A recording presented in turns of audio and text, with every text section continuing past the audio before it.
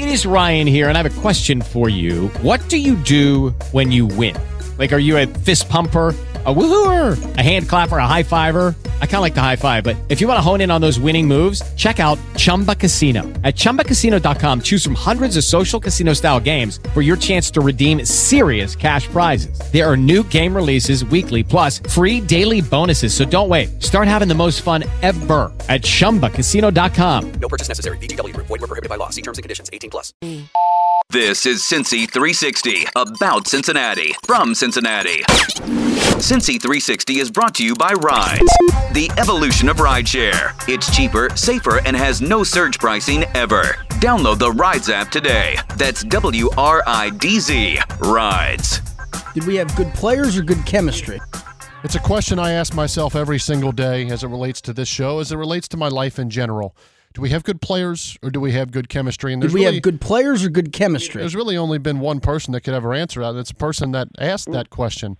It is Richard Skinner from Local 12 Sports as we kick off hour number 2 of Cincy 360, a service of Rides. Skinny, what's going on? How you doing, Tony? I'm good. How are you? I'm good. Skinny, I've got to ask to start things off today. We saw the slow start from the offense this year. We saw them turning around a little bit against New Orleans, but it felt like week by week they've been checking off boxes, right? Joe Mixon in the running game, the offensive line, Joe Burrow, Jamar Chase. The next box was a fast start. They checked that as well on Sunday. What was the biggest difference you saw from that offense Sunday? I think what they did in New Orleans and maybe even in the second half of that Baltimore game when they just decided, hey, we're going to put this cat in the shotgun. We'll use some RPOs. I think it's freed Joe Burrow up. It's made him really comfortable. It opened up the running game. Now, they didn't do hardly any RPOs in this last game, but Atlanta played them by trying to blitz them and play man-to-man. So, Joe Burrow stands there and says, you're wide open, and hang on, you're wide open, and you're wide open. I think now they've shown they can play against the variety of defenses that kind of puzzled them early in the year. I think the other thing, Tony, Rick Goring and I on our post-game podcast on Sunday, and I said, I think I'm guilty of this too. I think we all were. We just simply assumed, all right, you got all the skill guys back, and you've upgraded individually on the offensive line. And I do think Zach Taylor and Brian Callahan had a vision of the wide zone running scheme that Frank Pollock likes, and then marrying that with Joe Burrow under center and play action passes. And that was your vision going into the season, right? And so you tried it for a couple of weeks, and it just didn't mesh. It just didn't work. The line didn't gel in that regard. So you kind of tore it up and went and said, all right, let's just let Joe Burrow do things at the line of scrimmage and do his magic. And I think that takes a little ego swallowing. And, again, I'm kind of guilty of thinking they were going to hit the ground running. They didn't. But they adjusted quickly, and now they've put themselves back into where you go, it's a really good football team with some really good opportunities this year. To piggyback off that, do you think there's something to the fact that they just simplified things? They have arguably the best skill set in football, and yet we're seeing them run the Philly special, and you see them do the toss sweeps on 4th and short, and they run the shovel pass. And it just felt like Sunday they just said, you know what, let's spread the defense out. Let's let Joe Burrow do what he does best. Let's get it to the playmakers who are better than what they have to cover. When they bring pressure, Joe's gonna see it. When we need to run the ball, we can. And, of course, the offensive line play helps being able to do that because it doesn't work if you can't block the front four. But it just felt simpler. And with that, it felt like you started to see that success. Yeah, I agree. I think sometimes any coach at any level, I think, you want to outsmart somebody, right? So you put in a Philly special for especially, when we talked to Brian Callahan the Monday after that botched stuff at the goal line, he said we were trying to get easier plays at the goal line rather than try to fit a tough pass in or try to fit a tough run in. Well, you know what? I think you got better players in a lot of circumstances. So maybe it isn't a tough pass. Maybe it isn't a tough run. Just go ahead and do what you do best. I think they're getting back to doing those things, and it starts with Burrow. And listen, I don't think Joe played great the first couple of weeks. Right. You can't take away the 4 interceptions in the Pittsburgh game. That wasn't on play calling or anything other than Joe Burrow just wasn't very good in that game. But kind of like last year, it took him a couple of weeks to get rolling, and once he did, they kind of turned the engine over to him and said, all right, do your thing, and I think you're seeing that again. Being able to do that is one thing and wanting to do that. The play of the offensive line is another because, again, when defenses have to feel like they've got to bring 5 or 6, Joe Burrow is going to be highly successful. It's the 4-man rush that hurts. What has been your impression of the offensive line as they seemingly have improved week after week into this season? Yeah, and I think that's just it. again, I think we all assumed they were going to hit the ground running because, again, if I can tick off the guys individually, La'el Collins is an upgrade over Isaiah Prince. And Alex Kappa is an upgrade at right guard. And Ted Karras is an upgrade at center. And Cordell Volson, even though he's a rookie, is arguably an upgrade at left guard where Quentin Spain played. And then Jonah Williams is the holdover. I think we thought individually, okay, individually they're better. That's going to make it automatically better. But it does take some time. And I think you saw that it took a few weeks for them to kind of understand, each other. And when a twist comes, I know that the guy's going to pick up the twist and I have to pick up my responsibility. And, yeah, Joe got sacked 3 times on Sunday, but, one was a free runner. That's Joe's responsibility. One he said, hey, listen, Grady Jarrett just got us, and Grady Jarrett's a really good pass rusher. But for the most part, Joe stood back there and was able to pick them apart when they sent that free runner and free rusher. And so now teams got to figure out and pick your poison. All right, you want to go back to playing too high? Well, now they got the RPO answer for that. You want to blitz Joe Burrow? Good luck to you on that. And I think that's now where you're dictating to opposing defenses rather than what was going on earlier in the year. Spending a few more minutes here with Richard Skinner covering the Cincinnati Bengals for Local 12. I think everyone thought the offense was going to be more what we saw Sunday than opposed to what we saw the first couple weeks. You and I had many discussions at training camp about the potential of this defense. Could they be a top 10? Could they be a top 5 defense?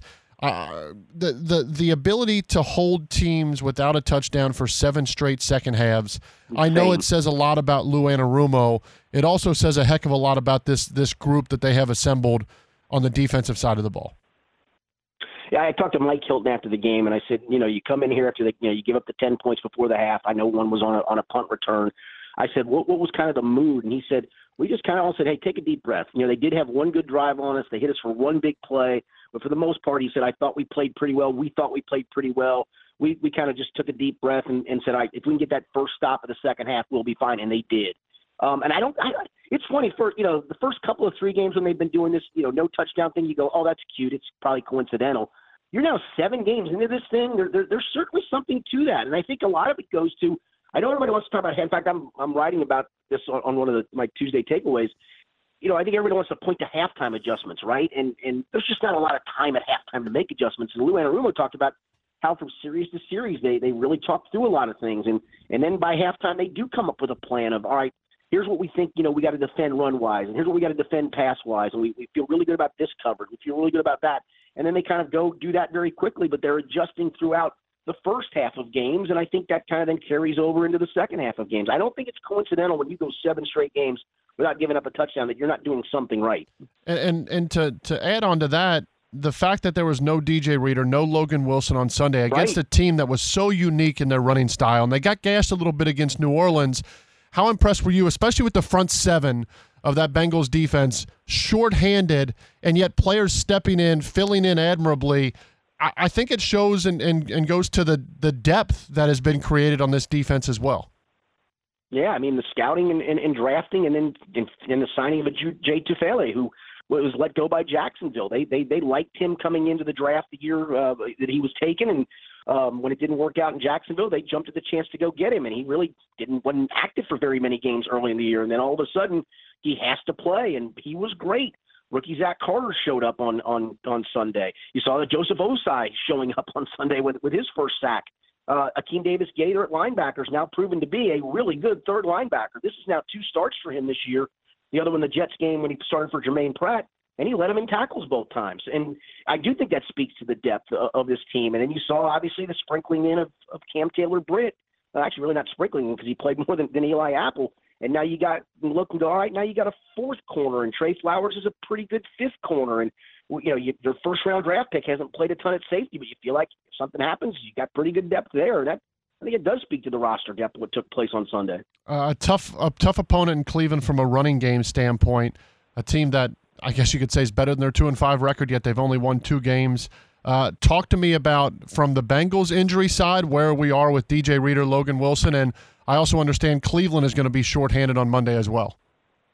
Yeah, they're missing the starting linebacker, and they're also missing David Njoku, the tight end, and he's a pretty good weapon for them. In fact, I think they're down to their 3rd tight end, Hunter Bryant.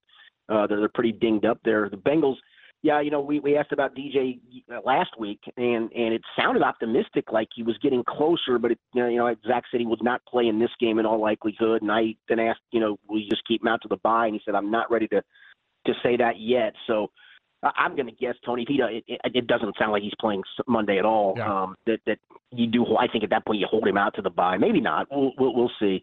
Logan, it sounds optimistic. Trey Hendrickson had a stinger. That sounds optimistic. So, you are still down DJ Reader, and that's certainly a big loss. As both Louis Arumo and Zach Taylor said last week, he's irreplaceable.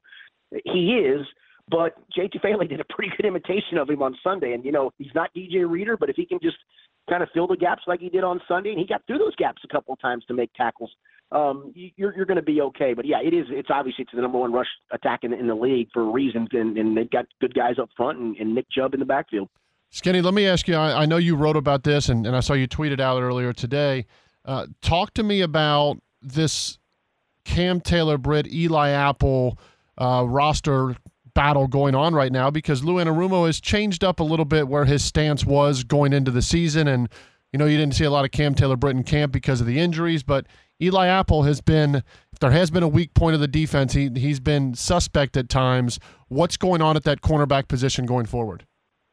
Yeah, I think there's a little two truths to this. Number one was I do think Sunday, when it got to 21-0, and that's when Cam came in, the first Atlanta offensive series of the second quarter, I really do think that was a chance to sprinkle him in and get some snaps. And Lou made a point. He's right. I mean, the kid didn't have any preseason whatsoever because of injury, so you do need to get him some snaps for depth purposes. And I thought that's all that was at that point. And then when Eli got burned at the end of the half, he did start the second half, but quickly Cam was back out there. And while Lou stopped short of saying it was an open competition, he did say, I'm going to play them both again on Monday and probably moving forward doing that. And I think what you're seeing is an eventual changing of the guard to Cam Taylor-Britt. I think part of it is you don't want to lose Eli right now because he still is a vital part as a depth piece. So you kind of keep him as a starter. You make sure his confidence is still high because, listen, at any point, you know how it is, Tony. I mean, he could be back out there because he has to be back out there. But I think eventually you'll see Cam probably supplant him. I mean, Eli was signed as a stopgap. I mean, he was signed as a depth piece last year, and then he was signed as a stopgap measure this year. And I think that's kind of where we are with that. Cam has shown them enough in practice that he finally got some snaps, and then they wanted to expand that role a little bit. But I still, he said he still believes in Eli. I think Eli's having a good year, and that could be coach speak, and it probably is. But I think he also knows he can't lose him from a confidence standpoint because they still, in this league, you need 85 corners if you can have them. Right. Skinny, let me finish with this before I let you go. There hasn't been a ton of statistical monster games from Jesse Bates this year. He's got the one interception, I think 26 tackles on the year. A huge talking point going into this season was, when's he going to show up? How's he going to play this year? And I think at times we get lost in stats after games, but the fact that Jesse Bates doesn't have to make a lot of tackles tells me that the front seven are doing really well ahead of him. It tells me that he's not being relied on, but it also doesn't tell the whole story of what Jesse Bates is as that second voice of Lou Anarumo on the field. How do you evaluate what we've seen to this point on a really good defense from Jesse Bates?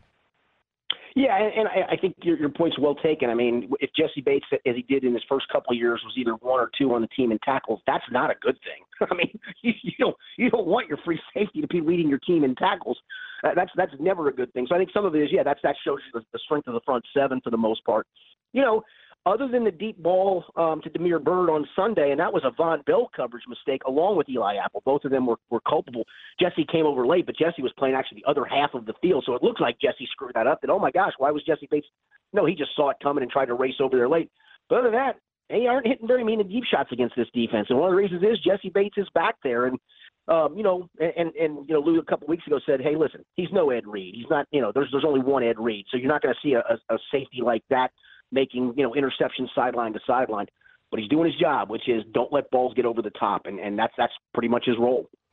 Skinny, I always appreciate your time. How would you best describe what the Beechwood basketball program has coming? They got good players? They got good chemistry? Is it good coaching? What do you guys got coming up? It's got to be the latter, right? No, it's a good group. We got a great senior in Cam Boyd. Got a freshman point guard in Cash Harney who's going to be special. He started as an 8th grader last year, so they're going to be fine, just fine. Skinny, I appreciate your time as always. Local12.com/sports. You can follow him on Twitter at Local12Skinny. It's Richard Skinner. Thanks, Skinny. Appreciate your time. You bet. Take care, Tony. Yes, sir. There he is, the man, Richard Skinner, covering the Bengals and sports for Local 12. Let's get to a break. Let's come back. the Tuesday edition, and for me, really the Monday edition, because I don't get to catch them on Mondays, of Talkbacks. Cincy 360, a service of our friends at Rides on ESPN 1530 Cincinnati Sports Station. With the Lucky Land Slots, you can get lucky just about anywhere. This is your captain speaking. We've got clear runway and the weather's fine, but we're just going to circle up here a while and get lucky. No, nothing like that. It's just these cash prizes add up quick. So I suggest you sit back, keep your tray table upright, and start getting lucky. Play for free at LuckyLandSlots.com. Are you feeling lucky? No purchase necessary. Void where prohibited by law. 18+ terms and conditions apply. See website for details.